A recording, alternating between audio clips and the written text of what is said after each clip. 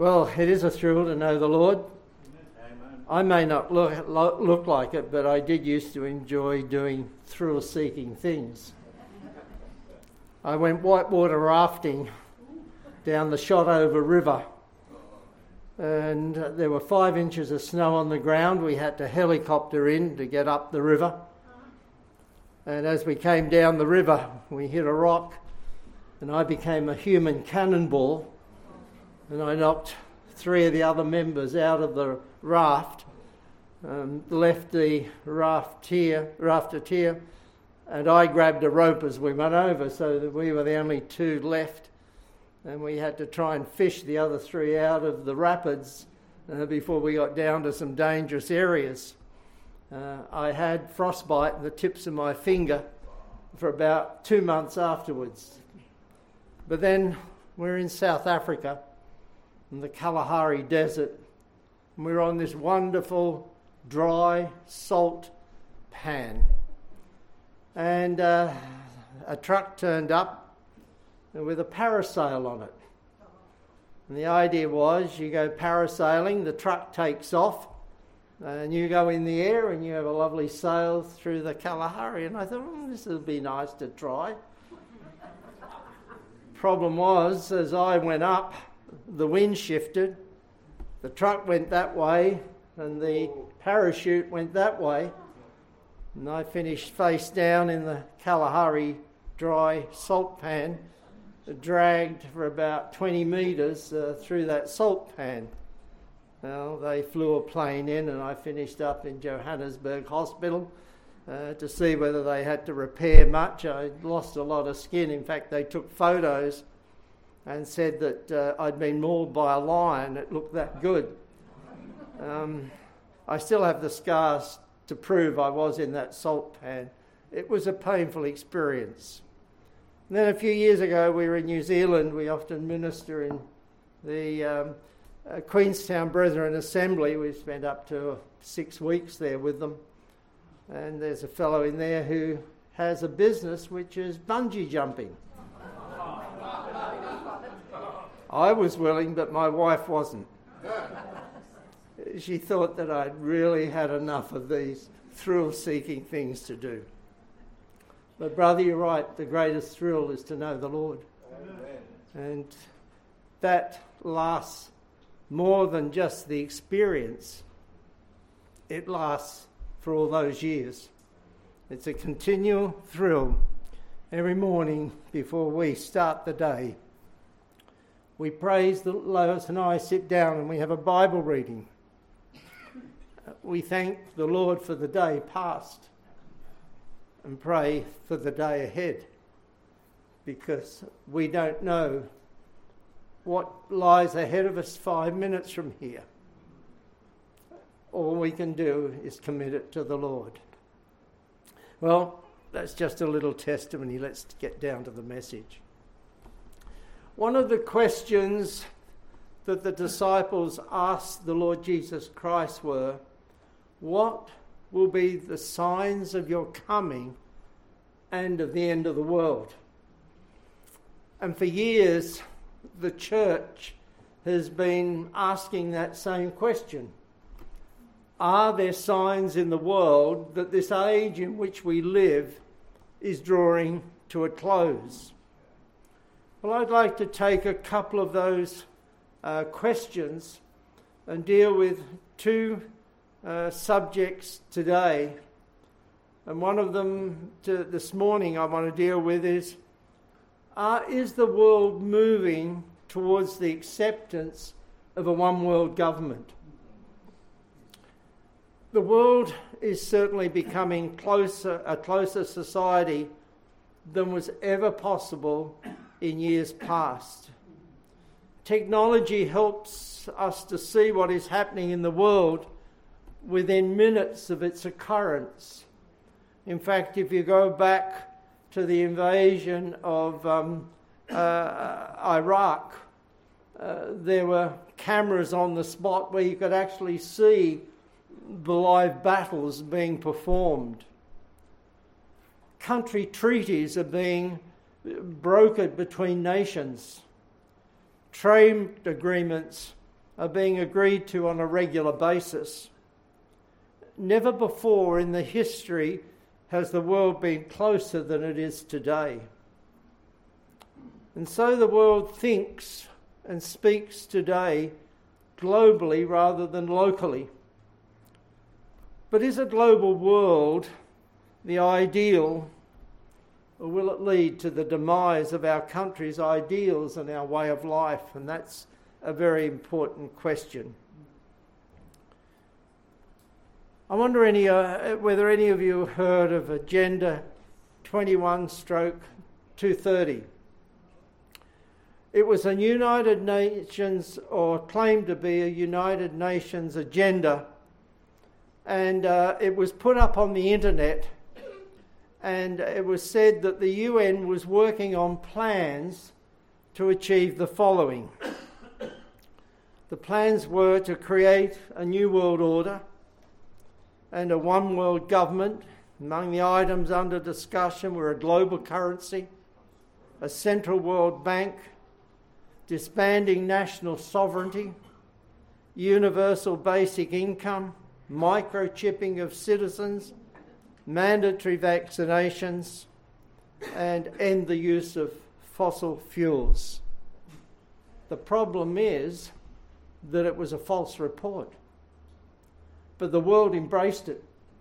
It went all over the internet, and people thought that what they were reading was true.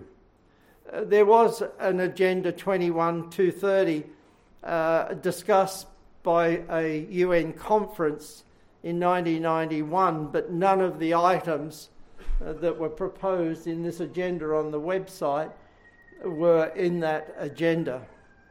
But many believed it to be true. Why? Because that's the way our world is moving. Many are working behind the scenes.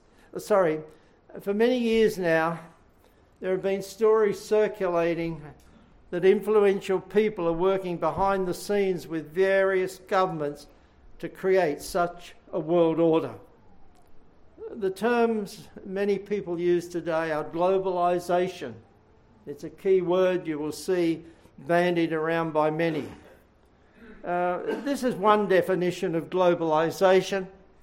It's not the only one, but it says this: globalisation, the spread of the flow of financial products, goods, technology, information, and jobs across natural borders and culture. That's a rough definition of it. But is globalisation new? It's been proposed before. Well, let me take you back in the scriptures to the first attempt at globalisation. We read in the book of Genesis that the whole earth was of one language and one speech. When Noah and his family left the ark, they entered a different world to that which had been previous.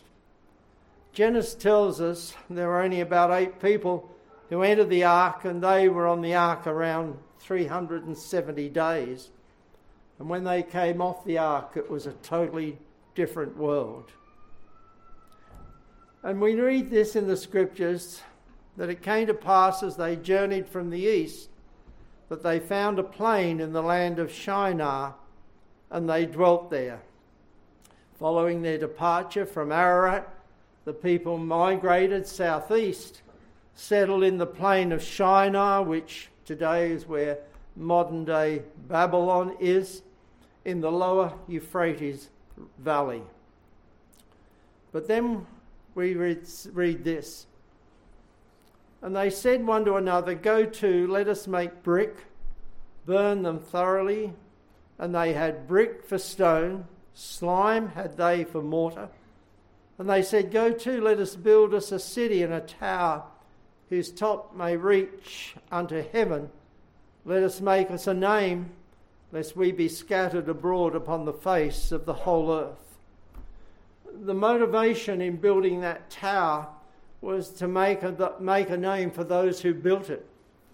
The whole idea was to establish a centre so that they could maintain unity in a common society. But was that God's plan for creation? Absolutely not, because we know when Adam and Eve were created, they were given these instructions, and the Lord blessed them, and God said unto them, be fruitful, multiply, and replenish the earth. God told Adam and Eve they were to replenish the earth. Some take it to mean refill the earth, to show that there was a previous occupation of the earth. But the word in Hebrew means to fill up, as the old English word means. It means literally just to fill the earth with your with your families. God's plan was to fill the whole earth, but after the flood, the plans of the people was to unite. Their plans to unite, of course, were led by a man called Nimrod.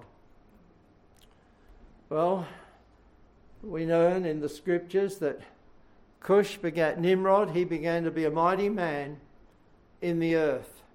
Nimrod was the great-grandson of Noah, and Genesis 10 describes him as a mighty one in the earth. The Hebrew word Nimrod literally means we shall rise up or we will rebel. It gives you a picture of the type of man he was. Genesis describes him as a mighty hunter before the Lord. We are not told what he hunted: people, power, glory, wealth, or world domination, because he is the one who is leading this cause. Genesis describes him as the first on earth to be a mighty man. But Josephus, the historical Jewish writer, wrote this concerning Nimrod. He said he was a bold man and of great strength of hand. He persuaded them not to ascribe it to God, as it were through his means they were happy, but to believe that it was his own courage which procured that happiness. He also gradually changed the government into tyranny, seeing no other way of turning men from the fear of God, but to bring them unto a constant dependence on his power. And that appears to be the aim of Nimrod. Well, Nimrod, we know, founded the civilizations of Assyria and Babylon, and both these nations, of course, in a future day, tried to destroy the earthly kingdoms of God, namely God's people, Israel. But Nimrod wanted to form a global society. Well, it tells us that the beginning of his kingdom was Babel, Erech, Akkad, and Cana in the land of Shinar. These cities all lay in what's called in ancient days the Fertile Crescent, and was the settlement of civilization after the flood. Remember, all this happened before the dispersion of the sons of Noah, but it was never God's plan, so God acted. The Lord came down to see the city and the tower which the children of men built. Why did God allow that tower to continue? And from the narrative, it appears as though it was completed. Perhaps the reason was to see what was completed, but never see it fulfill the purpose for which it was built. It was built to unify the people. It wasn't to get up into heaven to worship God. They worshipped the sun god on the top of it, but it was never designed to reach right up into heaven where God was.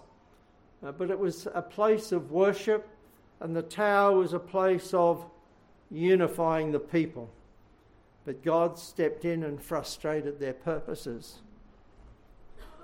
And God said this, let us go down and there confound their language, that they may not understand one another's speech. First, God confounded the language. Babel is literally a word that comes very closely from the word balal, which means to mix or mingle. So God's answer to globalization was to separate the people by mixing the language so that communication became impossible. And as a result of that, the Lord scattered them abroad, thence upon the face of all the earth, and they left off to build the city. The sons and their daughters, families began to separate, and their global ideals were brought to nothing. But the ideal of globalization was reconceived when in 1958 a treaty was signed in Rome. This was what that treaty said. It said it has reconceptualized and brought to date the historic ideals of European unity dating back to Roman times. In 1957, a treaty was signed in Rome by that united 6 countries, which were called the Economic European Community. The thought was that Europe was at its strongest when Rome ruled the world for over 1,000 years. So their first ideal was to reunite the Western Roman Union in order to become a global group again. Well, the Roman Empire, of course, had divided back in 328 AD or 386. It started to fall apart, and by 395 AD, they were all divided back into their normal countries, the 52 colonies, literally, that made up the European or the Roman Empire. Because that was aided by the moral decline of the nation, and there were invasions from the north, that the barbarian tribes, and it just broke the union up. But you know, in the 1900s or 1800s it started, men tried to bring Europe back together again. The first of those men was Napoleon. Remember, he took over the title of King of France, and he went down to Rome, and he announced that he was now King of the Romans, and he tried to bring the whole of the old Roman Empire back together again. Well, that failed. Kaiser Wilhelm in the First World War tried the same thing. And remember that the term he took of Kaiser is the German word for Caesar. He saw himself as a uniter and an organiser to bring Europe together again. We know that Hitler tried that same ideal, but you know, it was never God's plan to allow that work to continue. It was not until 1957 that indeed that work was commenced. But then, as things progressed in Europe, in 2009, the first president of the European Union was appointed, and he made this statement at his inauguration speech. His name was Herman Van Rompuy, and he was made president of that union. And he made this statement amongst his speech: it is also the first year of global governance. Very interesting. He saw that the coming together of the European Union was a move towards a global control or global society. So since that time, the European Union has slowly begun to absorb the sovereignty of their member countries to form a system governing the countries that made up the old Roman Empire. These are the stated views of the EU. And the EU says the aims of the EU within the wider world are to uphold and promote its values and interests, contribute to peace and security, contribute to sustainable development of the earth, contribute to solidarity and mutual respect among people, promote free and open trade between countries, and eradicate poverty and protect human rights. But notice their aim is within the EU and the wider world. They have aims well beyond Europe in what they believe they should control. And while some of these aims have been achieved, there is still a way to go on the world scene. But unity and central control is the aim of a reviving Roman Empire. These are some of their literatures that they produce. If you look at the one on the left, that picture, and we'll explain what the picture's about, note it has the statement, one voice, but many tongues. The Strasbourg Parliament building was designed to be a symbol of an unfinished Tower of Babel that will be fulfilled by the EU, and that's what the architects said. Well, from my understanding of Scripture, the tower was actually finished and not totally unfinished, but its aims were unfinished. It never brought unity. But of course, they believe that they are making a global government in the making. Well, when will globalization become a reality? We read this from Revelation that power was given unto him, and the him, of course, is the Antichrist. And it was given him over all kindreds, languages, tongues rather, nations, and all that dwell upon the earth shall worship him. The reality of global control will be realized at the midpoint of the tribulation when the Antichrist is empowered by Satan to take control of the world. But it all happens under the direction of God. Not only are we talking about a global government, but there is much moves towards a global religion. That global government that will ultimately come to power will be aided by a global religion. And there are moves today to bring the world under the umbrella of a global religion. For many years now, the religious world has been seeking unity amongst the many religious bodies around the world. One such group is this, and this is called the Council for a Parliament of the World's Religions.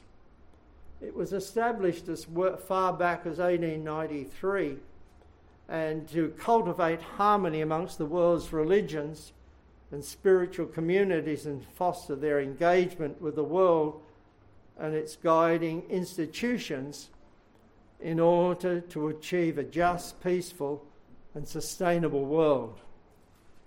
Council meets every 5 years, and they've just had a meeting in Chicago, and that body have indeed been meeting for all of those years. But since then, there have been other attempts to bring together a global religious body.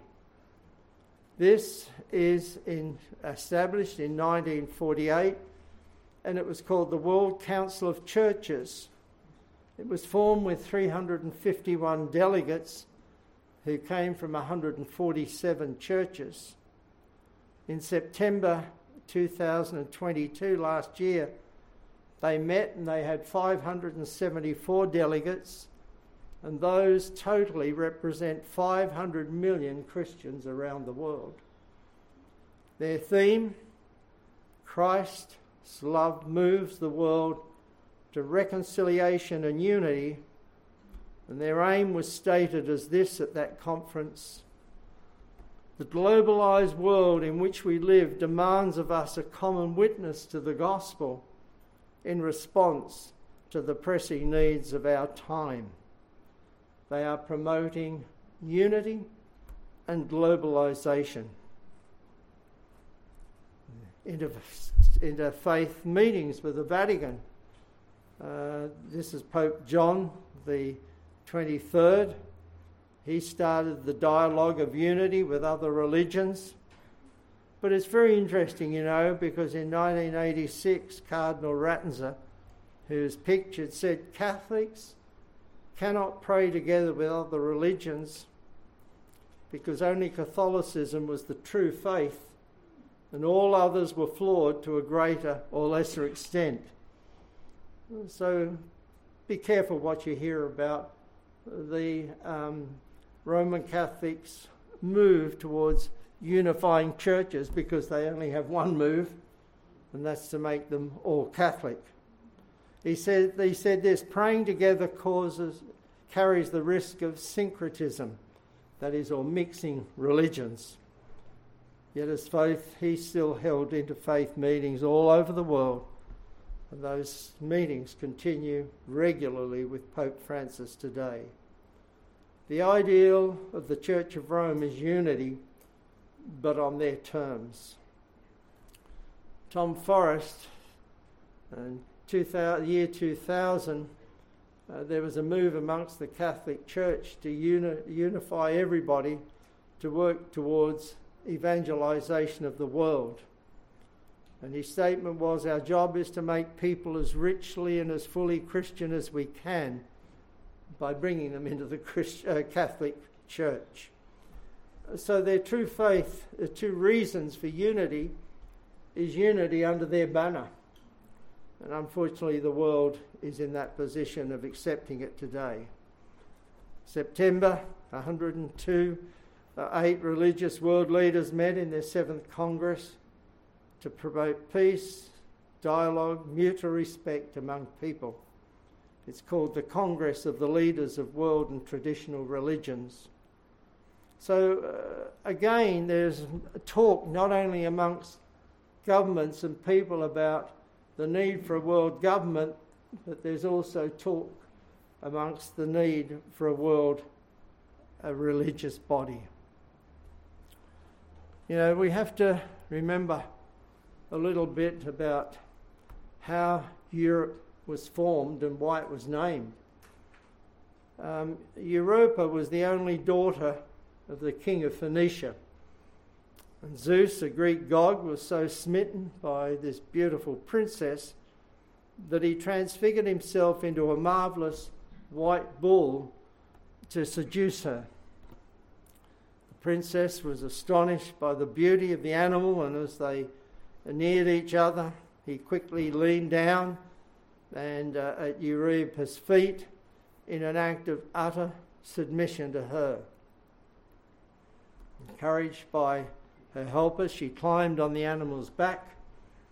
Zeus got up, slowly started walking around, but eventually broke into a gallop with Europa clinging on for her life. And upon reaching the seashore, he dived into the sea. Zeus then carried Europa to Crete, and upon reaching the island, Zeus reclaimed his human form.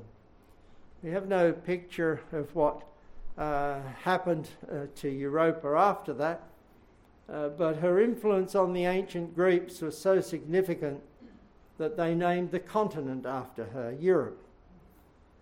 But is that the end of the story? Because in Time magazine in 1991, the cover of the magazine gave you this picture of a bull with Europe riding on top of it and all the nations' flags of the European Union sitting on it. Revelation says this, that I saw a woman sit upon a scarlet-covered beast full of names of blasphemy, having 7 heads and 10 horns. It took, of course, many people to the book of Revelation. We've seen for a number of years now the religious world has been promoting, advocating unity amongst the many religious bodies in the world. And the system that has been promoting it the hardest is the Catholic faith. With the true church raptured, a false church will be established in the first half of the tribulation that will dominate the 10 kings of the revived Roman Empire. Revelation tells us that at the midpoint of the tribulation, that those kings will turn against that religious system that has controlled them for the past 3.5 years and destroy it. But note that this is all, again, under the control of God and moving according to his plans. The religious body will seduce the kings of the revived Roman Empire, but eventually her power will be taken and the Antichrist will rule. This is what it tells us, that at the midpoint, God hath put in their hearts to fulfill his will and to agree and give their kingdom under the beast until the words of God shall be fulfilled. What makes me think it may be a form of the Catholic Church? It may not be exactly that, but we know where it will be centred. Twice in Revelation 17, there are references as to where the woman is situated. In verse 9 of that chapter, she sits on 7 mountains. And when John wrote the book of the Revelation, everybody knew that the city that sat on 7 mountains was Rome. There was no mistake about them understanding that. It also says in verse 18, it is the city that in John's day ruled over the world, which of course again was Rome. There will be a global church that will step into the gap left when the true church is raptured. But note, it will be a politically motivated church, just as the Church of Rome dominated the politics of Europe for over 1,000 years. They call it the Dark Ages, when Rome really controlled all the kings of Europe in those days. There are many people today, though, who are voicing their views on globalisation. And I want to quote a couple of them here for you this morning. Amy Webb. She is a spokesman for a group called the Future Today Institute. And in an article wrote, the world 50 years from now could look vastly different from the world of today. Adding this, I don't think globalisation will take that much time. One single catastrophic event could trigger the dominoes leading to a globalised government quicker than we think. Scholars are constantly thinking about this. Even the world recognises that it could be one event that would bring the world together to form a world government. Well, I, as a Christian, could tell her exactly what will trigger that. The rapture of the church. Because it's after that that a global world ruler will be revealed in the Antichrist. It will allow him to be revealed, and of course his promise to bring stability to a confused world. Lee Phillips is a science writer and EU political journalist, and he wrote this article in the Jacobin magazine. We need a world government, but it has to be democratic. And then he added this. Globalisation of our political system has been taking shape amongst figures of the technocratic centre for some time now, identifying a need for some form of global governance in the face of worldwide threats. The world is already governed by some 1,000 treaties and agencies that involve varying levels of finance and enforcement. For these centralists, moving towards a world government would not be a revolution as much as the next logical step. The voicing and thinking of these developments shows us how easy it will be for the Antichrist to become the one who will rise to be a world leader. Why? Because today the world is being conditioned to accept such a person and government. Since the 1800s, all of these men have advocated or believed the answer to the world's problems could be solved by the establishment of a world government. The first of these, if you recognise him, was Ulysses Grant, became President of the US, Albert Einstein, Churchill, even our own Bob Brown, surprisingly. He was got to be one of the worst leaders that this country's ever known. Rank greenie and everything else, but he was a world government, and of course the Pope. Throughout history, they've all believed that a world government is the answer to the world's needs. The year is 1918.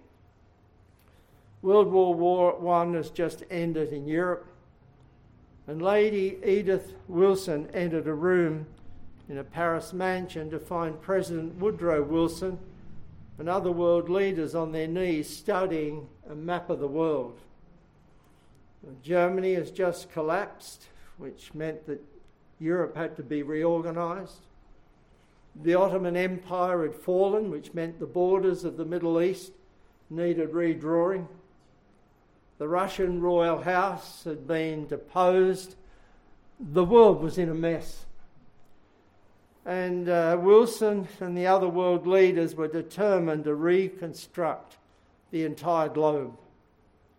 And seeing these men on their knees, Lady Edith remarked, "You look like a lot of boys playing a game." Well, Wilson's reply was this: "Alas, it is the most serious game ever undertaken, for on the results of it hangs, in my estimation, the future peace of the world." I guess the key part of that statement was the word alas, because remember, it was the only word to come true in that statement that he made. The League of Nations, formed after the First World War, failed, and World War II resulted. And since then, the world has seen conflict on an ever-increasing scale. And all over Europe and the Middle East, conflict has been raging because of those decisions made while on their knees carving up the world. Human-based globalism is not the answer to our world. As we've seen, a false global world religion will be destroyed eventually and will lead to the final one world government of the Antichrist, who will also be destroyed. When we read the scriptures, it becomes apparent they are living today in the final church age, and the Lord could call his people home at any time or any day.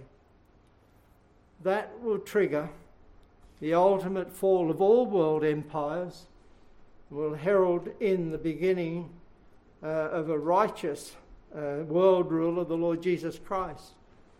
For 7 years, the world will follow a world ruler that we saw last night will ultimately lead to his demise at the great battle of Armageddon. He will not have the answers to the world's problems. He will be someone who just desires worship of himself, just as Nimrod did back in those early days. But God broke up that unity and destroyed Babylon's unity, just as he will destroy the Antichrist kingdom as well. Then, and only then, when the millennial kingdom is established, will true globalism become a reality. And we're moving slowly towards it. In a sense, the world's being prepared to accept the Antichrist, because the whole world is talking about one world ruler who will bring peace to a troubled world. If you look around the world today at the governments that are in power, most of them are in trouble. Many of them are immoral people. Many of them are absolutely disastrous in their running of the countries. I'm not sure ours is much better at this stage, but so I include ours in that in some way. And I don't care which party you follow. Neither of the people leading our country have been men that you could admire. Our country is in a lot of trouble. As most countries in the world, you see, the world is looking for somebody who can bring stability. The Antichrist will promise it but never deliver it. But it's all in God's plan. That there will be a day, but we are moving towards a global society, and the world is becoming a closer society than it ever was in years past. We need to just see the headlines, follow the news. If you want to see one sign that our days are drawing to an end, it's the fact that we're talking about these things from many sources around the world. And one day they will become a reality, but praise God, I won't be here. And if you've trusted the Saviour, you won't be here either. Lord, what a blessing that will be. No more politics. No more having to vote at programs. No more referendums to have to deal with, but that's another story that we're all struggling with today. We are moving towards it. The world is talking about it, and the world is being conditioned to accept it. Keep your eye on world affairs, because they're a sign that the Lord's coming must be drawing ever closer. Just close with a little word of prayer and I'll hand back to you, brother. Gracious Father, these are all things that we can see as signs of how the age is moving. But our Father, we thank you that we have no concern about any of these things, because our faith is in the faith of the living God, who knows all that's happening in the world. And dear Lord, nothing happens, even in politics, without your hand being upon it. You, dear Lord, are preparing the world to accept the Antichrist. But our Father, he will not have the answers that the world wants. But our Father, we pray that in the meantime we will warn others of that coming judgment that will be upon his kingdom. And our Father, keep us faithful to thee in Jesus' precious name. Amen.